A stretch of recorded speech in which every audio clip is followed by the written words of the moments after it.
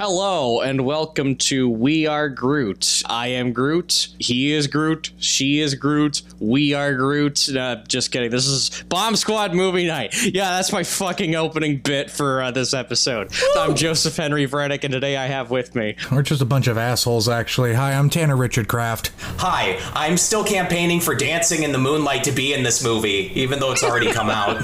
I didn't think to write a joke. I'm Ray Conversey. I'm Howard the Duck. Today we are talking about Guardians of the Galaxy Volume 3, the latest opus from one James Gunn, St. Louis boy. We're talking about him again, and originally I did have the question of what we thought of James Gunn as a director, but you know what? Because this is the third volume in this franchise, we're just gonna save that for another time, and we are actually gonna talk about our history with the Guardians of the Galaxy movies. There have been 2 movies, plus a holiday special to have come out prior to this film, so I want to know your guys' histories. We'll start with Mr. Marvel up top, Mr. Tanner Richard Kraft. All right, so my history of Guardians of the Galaxy is I've always been a big MCU fan, especially after the Avengers came out. And 2014, the year the first Guardians of the Galaxy movie came out, was the year I started going to the movies a lot. Before this, the most I had been in a movie theater in a single year was like 3. In 2012, I saw Avengers, I saw The Amazing Spider-Man, and then I saw The Dark Knight Rises, and that was the most I actually visited a theater in a single calendar year. I mean, in 2014, I went to the theater like a few dozen times. And I remember hearing about Guardians of the Galaxy because I was watching the Pretty Much It news. But this is still, to this day, the only time Marvel announced something and I actually genuinely went, what the fuck is that? I had heard of Shang-Chi. I had never heard of the Guardians of the Galaxy. I heard that and I went, oh, so they're making like OC MCU characters now? Anyway, back to the OC. Oh my god. Hello, darkness, my old friend.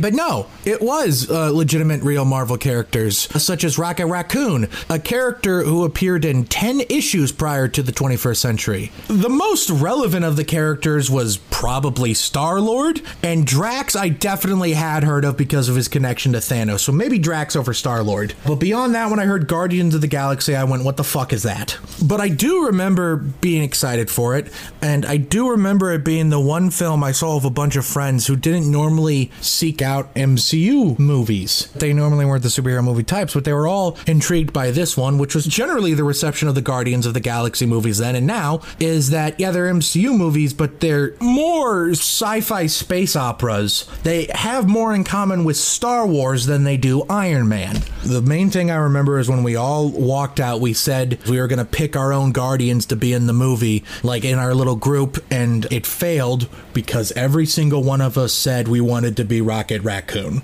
Back to you, Joe.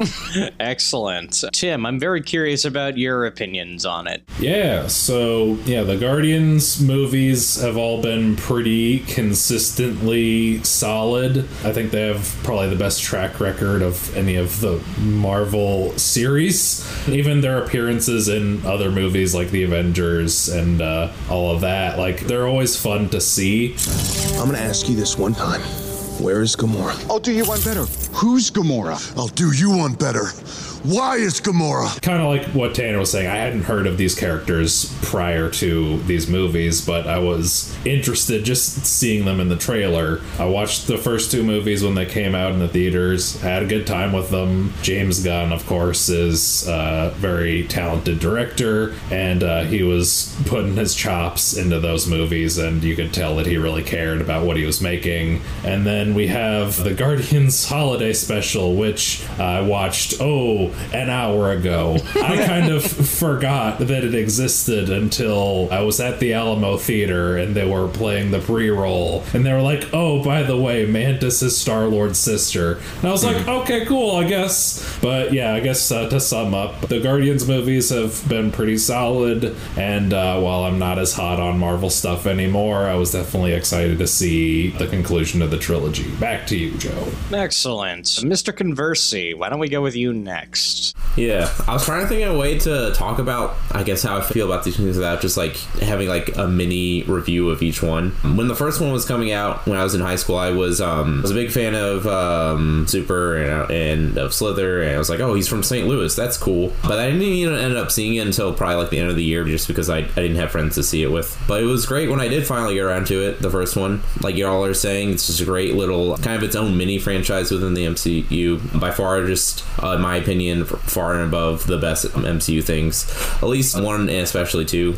Two is probably still my overall favorite MCU movie. Probably top 10 comic movies, top 15, 20 maybe for like just blockbusters in general. That boy, that gun, James, he's probably my favorite blockbuster director right now, at least my personal favorite. I'm not too hot on the holiday special though. Hot take, I guess that's like the one hot take I will have. I guess the big thing I got out of it was that I like James Gunn's taste in 70s music way more than I like his taste in 2000s music. Guardian's great, always great all the time, except when it's just pretty good. Back to you, Joe. Rain just has bad taste in music in general. I was going to say, hearing that opinion on the holiday special hurts, because we stand the holiday special in this house. Do we? I do. I do. Since you're talking, Mr. Zwiebelman, why don't we go with you, because you're the last one to go before me. It's always worth reminding younger people that Guardians was the first like MCU venture into the sort of cosmic realms present in the comics. I remember going into that theater in 2014 feeling like I was about to watch a magician catch a fucking bullet with his teeth. Like, there were a lot of things that convinced me along the way that this new expansion was actually going to work. The cinematography and the dialogue felt really fresh. Rocket calling Stan Lee a Class A prevert. Drax saying shit like, "Don't ever call me a thesaurus." And when Quill started dancing at the end, my theater actually went totally nuts. I was seeing it with my friends from film school, where we've been getting like regularly beaten with stuff like deep cut cinephile stuff like Wings of Desire, Man Bites Dog. Then this goofy Disney movie actually broke through that shell and gave us a great time. Then for Guardians 2, I don't have so much to say because by then I knew that you were going to like expect something special. But man, 2 of the songs in Awesome Mix Volume 2 were like tremendous wish fulfillment for me. Father and Son by Cat Stevens was one of my favorite songs to like cry to back in high school when I felt like brooding. And then Lakeshore Drive by Aliota Haynes and Jeremiah was so surreal to see in a blockbuster. My dad played that song a lot in the car growing up, and I wasn't convinced anybody else besides us knew it existed. I love both of the Guardians movies a lot, and over time I developed this impression that only a person from St. Louis would have made them like that. It's hard to describe exactly what the culture is here unless you're talking about our negative traits, but I think James Gunn kind of carried Missouri with him in a lot of cultural ways. But more on that later. Back to you, Joe. All right, my turn. Okay, so Guardians of the Galaxy. This was one of those comic book properties where I knew very little about it, and when that trailer dropped in the last half of senior year of high school, I had lots of people coming up and asking me questions like, who's this Groot guy? What's the deal with this raccoon person? And I was just like, he's a raccoon, and he likes guns, and he swears a lot, and the tree just says, I am Groot, because that's his language. I don't know any of these other fuckers, though. And I read comics regularly. I grew up reading comics, damn it. This was all still somewhat new to me, but I at least knew 2 out of, like, the rest of them. Well, even where I reside, out past the edge of what's known, we've heard tell about the man they call Star Wars. But I remember that trailer coming out, and it looked like a risk, but it looked like a very special kind of risk, and like one I was very much willing to take because, well, I wasn't too familiar with James Gunn by this point. That wouldn't come until after I saw Guardians, but I took that risk. I really enjoyed it, and a lot of people seem to really be into it as well, which was really interesting for an obscure comic put to the big screen. Guardians 2, however, it was like the really big shift for me, because not only is Guardians 2 my favorite MCU movie, if we're not counting Spider-Man 2 now that No Way Home exists, but it's just one of my favorite movies, period. It's my favorite soundtrack of all time with Awesome Mix Volume 2. Like, Awesome Mix Volume 1 is great, but nothing can fucking top Volume 2 for me. That movie makes me cry like a little bitch at the end every time. Not even just at the end. It makes me cry multiple times through throughout it, especially with someone with like severe daddy issues. It was really nice to see a superhero movie just like have me kind of confront that. And then, of course, I was excited for Volume 3. James Gunn, of course, wound up becoming my favorite filmmaker as I discovered more of his work. I liked the holiday special. We stand it in this house, and if you poo-poo it in my house, you will be homeless. Yeah. You will be homeless. I take your house. I take it up.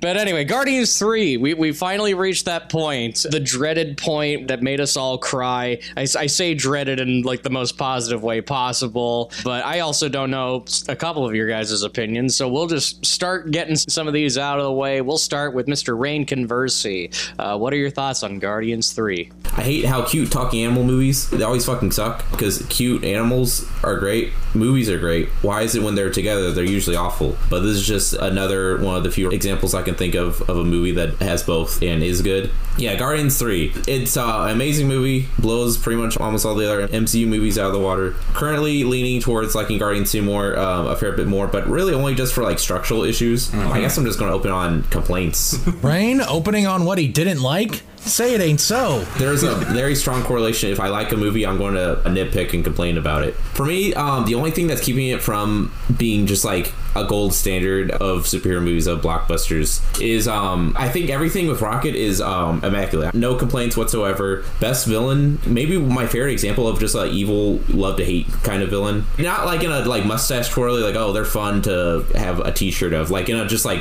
wow, I hate this person. I can't wait for them to die. This actor, he's amazing. I hope to see him in plenty of other things besides just this and Peacemaker. But yes, back to the structure. I think everything with Rocket was great, but I thought the other character arcs were, on paper, I think the way they're handled is fine, but I don't know, it just feels like, for example, the big scene where everyone's like leaving, where like Romance is like, oh, I gotta do this, and it's like, it was too much. I guess straightforwardly, it was just too much telling, and I don't know, just not ideal structurally for me. And really, that's the only thing I think keeping this from competing with Guardians 2 for me.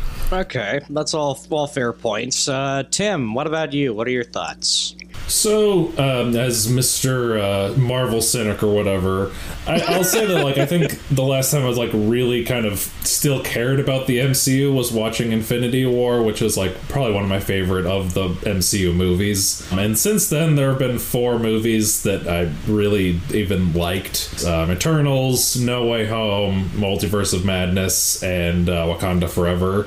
And the latter 3, honestly, they're good, but they do kind of have that issue of relies a little bit too much on extraneous shit. Wakanda Forever less so, but like anytime Martin Freeman and Julia Louis-Dreyfus were on screen, I had no idea what the fuck was going on, just to be perfectly honest. Then going into this movie, I've seen the first 2 Guardians movies. I enjoy the characters a lot, and I go in and I see it, and delicious, finally, some good fucking food. I think it's a really good finale. I kind of agree with Rain's points in that it does have a little bit of structural issues, maybe a little longer than it needed to be, but I think it feels like a very concise like conclusion to this story. Everything with Rocket, again, is incredible. Just such a emotional, tear-jerking backstory. I've always loved Rocket. I think he's just such a great character. Like, I love that he's this guy who has the chip on his shoulder and he puts on the tough front, but he's always the one who cries first. And he cries a lot in this movie. So that's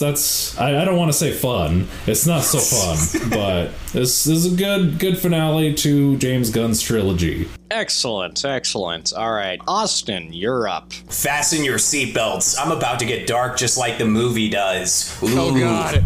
On March 18th, 2018, James Gunn tweeted that, to him, Guardians of the Galaxy is more than anything else about adults who were abused as children starting to heal by building relationships with other adults who were abused as children. Then pair this with a different thing that James Gunn has been saying for like 9 years now, that the Guardian that he sees himself in the most is Rocket Raccoon. He is Rocket, Rocket is him. And the standout scenes in this film, we finally learn what that means, right? Now, we all know that James Gunn isn't a raccoon that got tortured by a mad scientist, right? But there's something being communicated here. The intensity of a person's sadness. You see, most people never talk about this, but James Gunn's personality didn't appear out of thin air. In his childhood, he was exposed to a range of really bad situations. His dad was an alcoholic, maybe not so much these days, no disrespect to how it all turned out, but at the time, James Gunn was the oldest of 6 siblings and had to take on a tremendous amount of responsibility to help them survive. At his school, there were like weird, sadistic Stephen King bullies who were so fucked up that he won't even go into like detail about them in interviews. And worst of all, there was Monsignor Russell J. Obman, the head of his grade school and parish church, who was molesting 5th graders. And when James Gunn tried to tell his parents about it, they ignored him every time. And those kinds of things leave behind a sadness that you have to carry around with you for the rest of your life. It shapes the ways that you form relationships and the ways that you respond to like injustice. Some people think that the animal cruelty in this movie was unnecessary, but I think that it was a clever way to match the intensity of what Gunn experienced in a venue where you definitely can't broach subjects like politically protected pedophile priests. And we've all gotten to see this director's journey from like hiding behind comedy and shock value to finally realizing he can use this edge that was created by his childhood to express something resonant with all those people who felt disposable because some powerful asshole chose to pick on the weak. And in the end, it's not all just sadness, is it? There's this emphasis on sticking by your misfit friends and doing whatever you can to lift them with you up the ladder, seeking refuge in music to communicate subtle emotions that are too complicated for any scene all by itself, using the emotional intelligence that you've garnered for better character arcs, like Peter learning to accept people for the way they are instead of what he wants them to be. Like, I could speak about the film's technical merits or its place in the fading cinematic universe, but to me, this trilogy feels like the culmination of a man's whole existence. He didn't just show us a good time just now, he showed us his soul. And in spite of all that went wrong, it ended with joy and music. And I respect that. Really good fucking art. Back to you, Joe. Fuck, you almost made me cry. Yeah, I'd stand, but I gotta keep sitting because I gotta hear Tanner's thoughts and opinions. Fuck you for making me have to follow that. Okay. Unlike a lot of other people, I've generally been on board with a lot of the recent MCU affair. The Eternals is my favorite MCU movie. Shang-Chi, Wakanda Forever, Doctor Strange, and Spider-Man No Way Home all pretty much immediately got put in my top 10 after I saw them, and then I later shuffled them around a little bit, but I generally loved all of those movies. Spider-Man No Way Home being my 3rd favorite MCU movie, until a couple weeks ago when I saw Guardians of the Galaxy Volume 3. I briefly considered putting it over the first Avengers, talked myself out of that one. I think this is the ultimate culmination of Gunn as a filmmaker. I've generally thought that each feature film he's made was better than the last. I love Guardians 2, don't get me wrong. I also still have quite a few problems with Guardians 2, mostly because Gunn's biggest weakness until his last, 2 things, the holiday special and the Suicide Squad, Gunn's biggest weakness for me has been his complete inability to know when to end a joke. My big problem with Guardians 2 is, even though Guardians 2 is an hysterical movie, a lot of jokes go on too long. Taser-faced, and the whole Baby Groot wanna press the dead button, that scene goes on for 2 goddamn minutes. But in this one, Gunn doubles down on all of his best comedic instincts while finally knowing how to end a joke. None of the jokes here outstay their welcome, and in turn, we get a lot more of the other stuff that Gunn is, honestly, I think even better at than comedy, these emotional found family things, and these bombastic, blockbuster, awe-inspiring moments. The film's chock full of them. I want to give special shout out to what might be my single favorite action scene in any MCU movie, which is the Beastie Boys' No Sleep Till Brooklyn hallway fight scene. In a franchise known for their hallway fights, this may be the very best one. Obviously, the standout of the movie, and I'm just echoing what everyone else is saying here, is all the stuff with Rocket. The animal cruelty aspect of it was quite shocking when I saw it. I don't think it merits something more than a PG-13 rating. I just think this is the natural byproduct of the fact the last 20 years of American Hollywood blockbusters have just fucking diluted the shit out of PG-13 to the point of where an actual PG-13 movie comes out, parents don't know what the fuck to do. It's dark. I wouldn't bring a kid under 10 to it, but it is not an R-rated movie, guys. Come on. Over 2 years ago, I've had to hold this to my chest, which was I read a spoiler that said Rocket dies in this movie. I read about that in November of 2021. I read that before the fucking No Way Home came out. And for the past 2 years, I've been mad thinking that was going to happen. So when he started dying, and when he went to heaven, and he saw all of his friends that he wasn't able to save. I was sobbing, thinking, holy shit, I knew he was gonna die, and I'm still crying like a little bitch. And then the movie shocked me when Lila grabbed his arm and was like, but it's not your time yet, and the bastard came back to life. I was shocked. A crying mess, and I'd be a crying mess several more times. Another particularly heartbreaking moment for me was Gamora and Peter's last little exchange, where Gamora says, I bet we were fun. And Peter says, like you wouldn't believe. Peter's arc in this movie works almost as well as Rocket's does, if not a little more for me. His, ability to really mature and finally accept that some people aren't going to be what you want them to be, which is something he's had to face his whole life. He may have been your father, boy, but he wasn't your daddy. I like Drax going from Drax the Destroyer to Drax the Dad. Dads! Rock! Baby!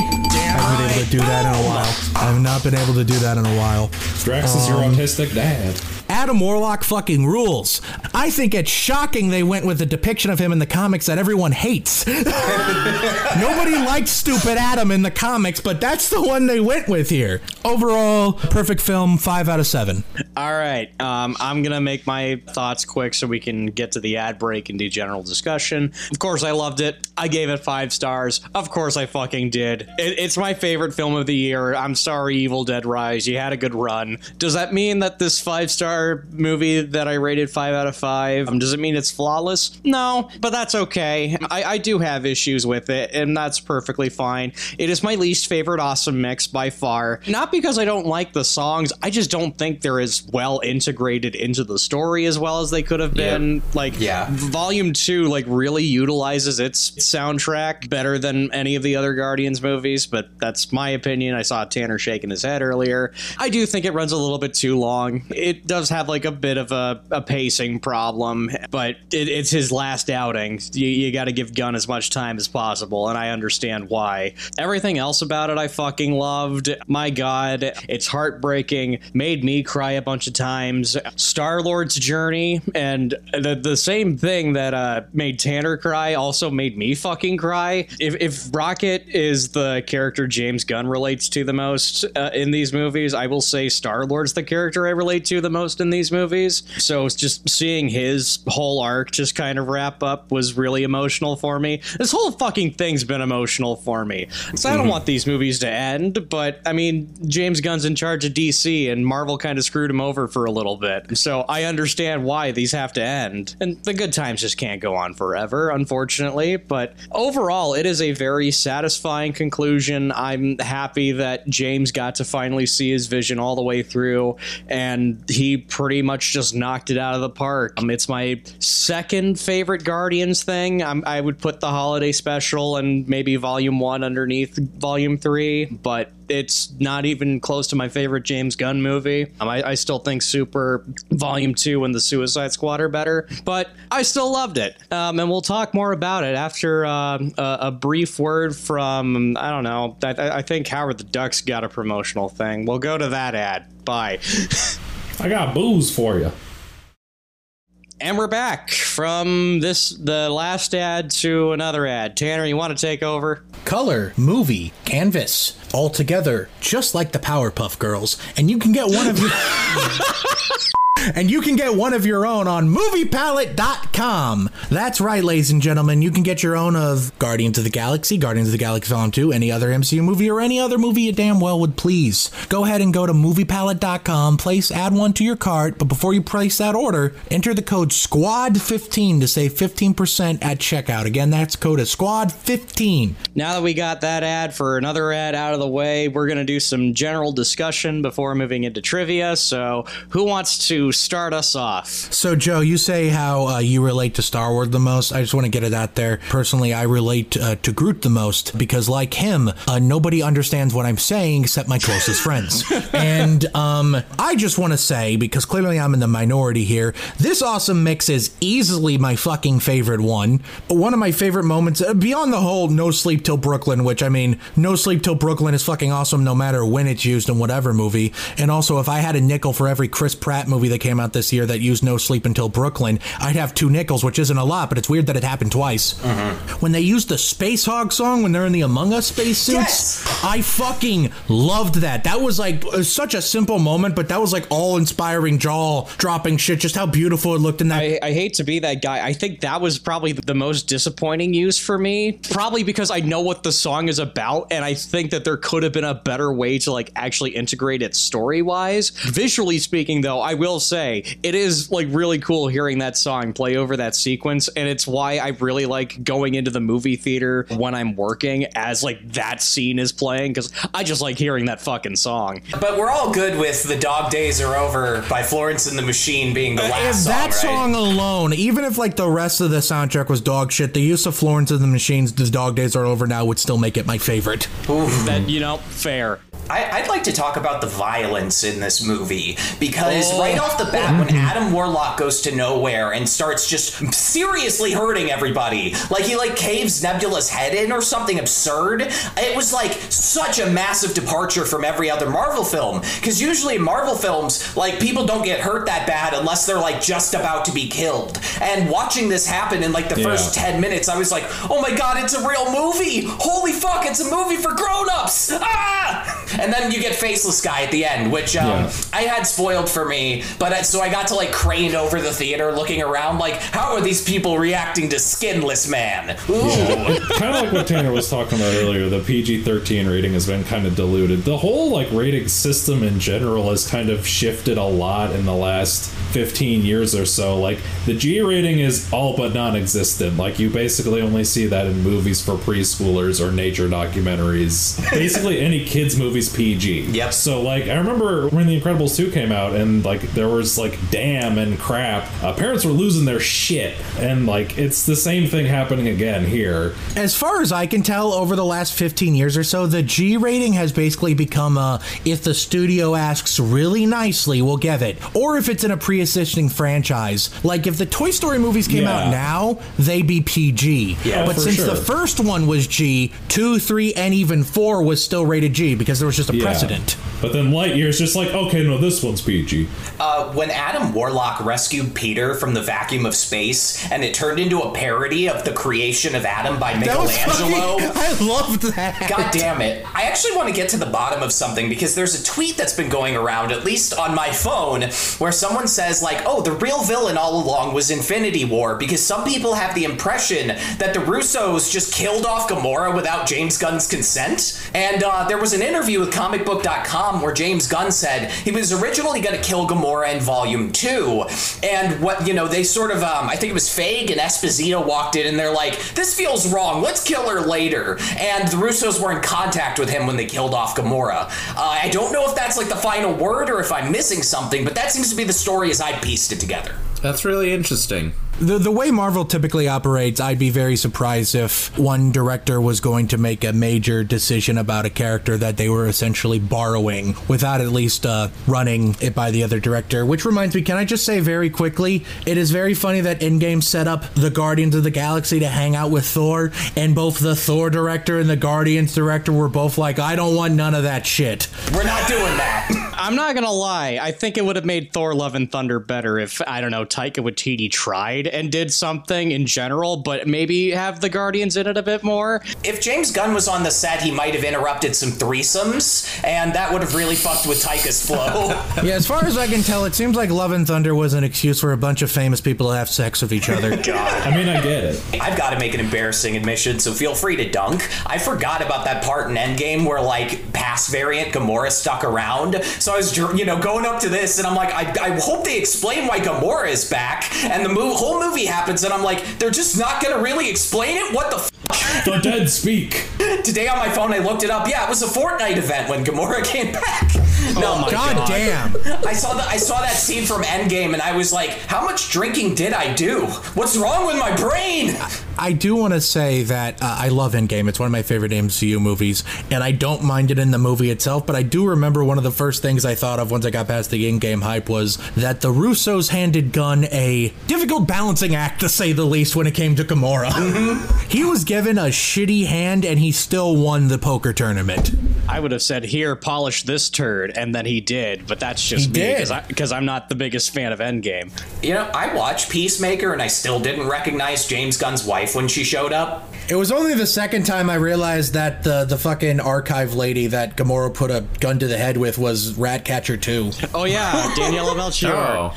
Because I knew she was in the movie, but I was like, where is she? Because I know that's Borat's daughter playing the dog. Now that we bring up Cosmo, can we talk about Cosmo briefly? Bad dog. Fucking love that shit. I love that fucking dog. She's a good dog. Such a good dog. Okay, actually, that reminds me of something. Sorry, guys. Sean Gunn. I think he's probably given the most to do here out of any of the Guardians movies so far. I met him, kind of. I saw him at a Best Buy. No, that wasn't a Best Buy, Rain. That was a taping of Gilmore Girls. I actually did meet him, but that's besides the point. There was a Twitter poll recently talking about your favorite director's brother, who the director keeps putting him in movies. The three competitors were Sean Gunn, Ted Raimi, and Clint Howard. And I think with this movie, I think Sean Gunn has definitively put himself first in that ranking, with apologies to MTV Lifetime Achievement winner Clint Howard. He learned to use the kill whistle. There was apparently a moment on set when they were doing mocap for the final dance, and James and Sean were doing mocap for a couple of the characters, like I think lead characters, I can't remember which ones, but they were just dancing together on this giant set, and apparently it was like this huge moment emotionally for James Gunn, because it's like he took his brother all the way from this fucked up childhood to this point where they're dancing at the end of this hit trilogy together, and apparently the moment was glorious. I hope there's BTS footage of it on the Blu-ray. All right, so now that we've gotten a lot of stuff out of general discussion, we're going to move on to a segment we've not done in a hot minute. Joseph's Trivia Corner. All right, I'm pulling up my phone. I've got all the stuff. Cameo time. Hi, Michael Rooker, Nathan Fillion, Michael Rosenbaum, Jennifer Holland, Daniela Melchior, Stephen Blackheart, Michaela Hoover, Tara Strong, Molly Quinn and her husband, Judy Greer, Lloyd Kaufman, Seth Green, Greg Henry, and James Gunn. Speaking of one of those cameos that I mentioned, we're going to talk about Tara Strong. Juliet Starling herself actually is a recast minor role in this. She plays that floating robot head of the Ravagers mainframe, who was originally played in Volume 2 by Miley Cyrus. What the fuck? Yeah, Miley Cyrus was in Guardians 2 for like one line, and she's just like a robot head. Christ. I miss you guys so much! This is the first James Gunn film in a hot minute to have not killed off Michael Rooker. Well, I mean, there's a reason why. There's a reason why. You can't do it again! Mainly because he's a ghost and he's already dead. This movie holds the record for the most prosthetics used, with 22,500 like prosthetics across over 1,000 actors. Like, there's a lot of prosthetics in this, which, man, fucking prosthetics, you gotta love them. The movie that held this record previously was Ron Howard's How the Grinch Stole Christmas. Took us a good couple of decades to beat that record. Cosmo is given a female gender in this, as opposed to the traditional male gender that he's been portrayed as before, as a tribute to Laika, the Russian dog, one of the first animals in space. Karen Gillan scheduled a couples therapy session on the day she was shooting a scene for this movie, consequently appearing in the Nebula makeup during couples therapy. And I gotta tell you, it was very weird seeing my wife like that. Oh wait, no. This movie was released on the 6th anniversary of Volume 2 and a few months before the 9th anniversary of Volume 1. God, these movies have been around for almost a fucking decade. Last bit of trivia, when the written and directed by James Gunn credit comes up at the beginning of the movie, the lights switch out in Quill's bedroom, which is a way of showing James Gunn putting his Guardians of the Galaxy trilogy to bed. Aww. All right, that's a nice little beautiful detail that wraps up my trivia corner. We are going to move on to final thoughts. Mr. Zwiebelman, we will start with you. This isn't a finale. This is a face-off. I'd like to take his face off. Rain, you're next. Final thoughts. A great closer to a trilogy. Just yet another chapter in a cool director's career. Tanner, final thoughts. The MCU finally said fuck. Yeah, we didn't mention that. Get in the fucking car. Press that in. Okay. Now what? Open the fucking door. Tim, final thoughts. If you haven't been watching Marvel movies lately, but you're a big fan of the Guardians movies, this is just a real good way for James Gunn to close the fucking door. All right, my final thoughts. I love this movie. I think that this is probably the best way to close the door for the MCU for me. I'm probably not going to be as invested going down the road for the MCU, but man, oh man, what a fucking way to end it. Go see it in theaters, please. Give this movie some legs, because it's just really fucking good. You got to go see it. It has great legs already, though. Please make more money. The legs are great. Please go support this thing. You want to know who else we support and love, just like these Guardians of the Galaxy movies? Who? You! The person slash listener who's watching slash listening to these videos. Thank you oh so much for watching and listening. If you're here on YouTube, go down to the comment section. What do you think of the Guardians of the Galaxy movies? How would you rank them? What's your favorite awesome mix? Comment below, let me know. And while you're down there, hit that like button so we know how much you like us. Hit that subscribe button so we know how much you love us, and hit the bell icon so you can get updates on when we upload new videos.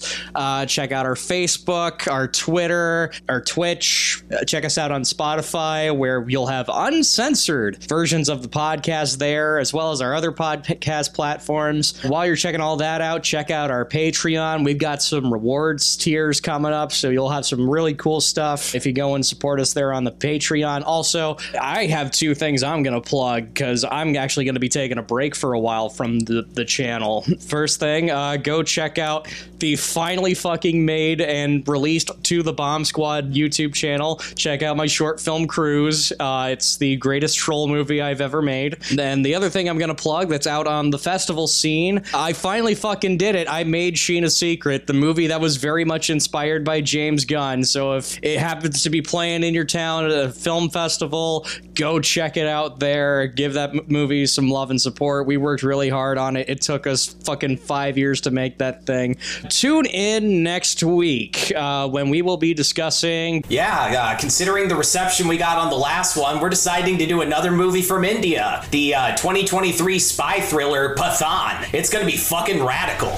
Oh man, that sounds really exciting. I'm gonna watch that as a fan. I'm really excited to see what you guys have to say about that. But I guess until next time, guys, stay safe, stay happy, and as I end all of these James Gunn related podcast episodes that we do, in these times of hardship, please remember, I love you guys. Bye. We're gonna fly away together into the forever. I'm gonna need that arm. It's so depressing how Rocket had an obsession with prosthetics because all of his dead animal friends had prosthetics. Mm-hmm.